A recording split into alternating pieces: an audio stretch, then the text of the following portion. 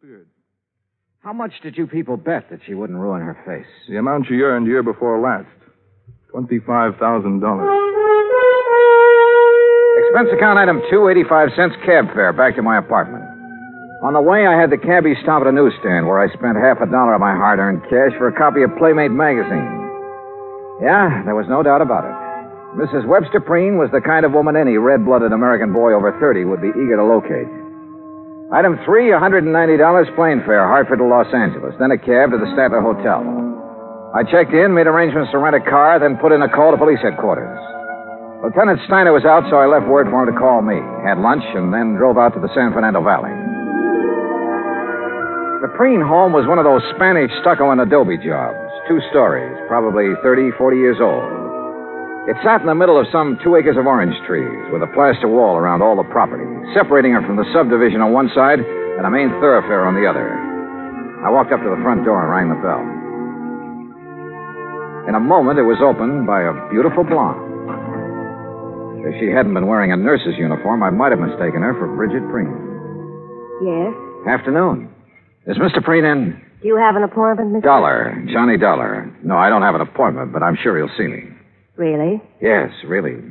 I'm investigating his wife's disappearance. You're from the police? No, insurance investigator. I see. I'm sorry, Mr. Dollar, but Mr. Preen can't possibly see you. You're sure of that, Miss... Richard, and I am sure. Mr. Preen has suffered a severe shock. His doctor left strict orders that he's not to be disturbed unnecessarily. And you feel qualified to say what is necessary and what isn't? I've been with him for nearly 5 years. Well, answer me this, Miss Richards. Do you think Mr. Preen's health would improve if somebody happened to find his wife? What? I mean, they haven't found her, have they? You haven't answered my question. You want my honest opinion, Mr. Dollar? Helen, who is it? Who's out there with you? Excuse me. No one important. It's Johnny Dollar, Mr. Preen. Now, just a minute. Mr. Dollar, come in. Come in. Have him come to the orchid room, Helen. Yes, sir. Well, I hope you enjoy steam baths, Mr. Dollar. Steam bath? What do you mean? Follow me. You'll find out. A pretty girl, in spite of her abrupt manner. And there was a lot going on behind those clear blue eyes. She led me into the house through a couple of large rooms, then up a winding staircase and down the hall to a door at the end of it.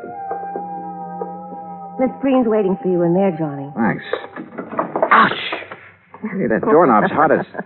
Oh, very funny. I warned you. Here, like this. Come here, Mr. Dollar. Hurry. I'll see you later, Johnny.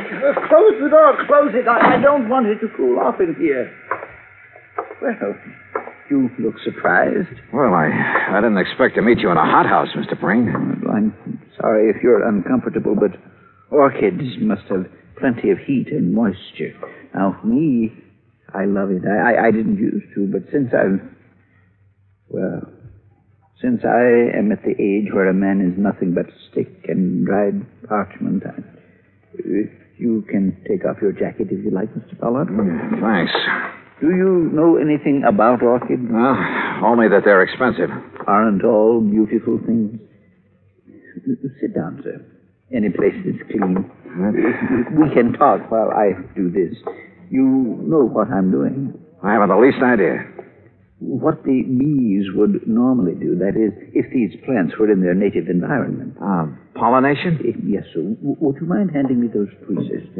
Yes. Thank you.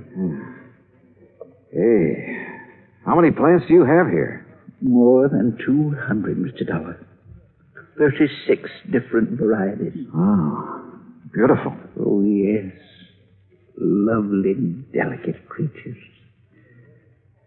Mr. Dollar, do you think you'll be able to find her? Well, I'm going to try. I'd appreciate it. I have so very few things left these days. Did you notice the orange trees when you drove in? Well, yes. When I bought this house, the land on both sides was nothing but orange groves. Beautiful orange trees. Green, growing things as far as the eye could see. And now it's a housing project. Yes, well, Mr. Preen, I understand you aren't entirely satisfied with the efforts the police are making to find your wife. And you understand correctly. They have done nothing but ask me the same asinine questions over and over again. Have you talked to them? No, sir. I felt...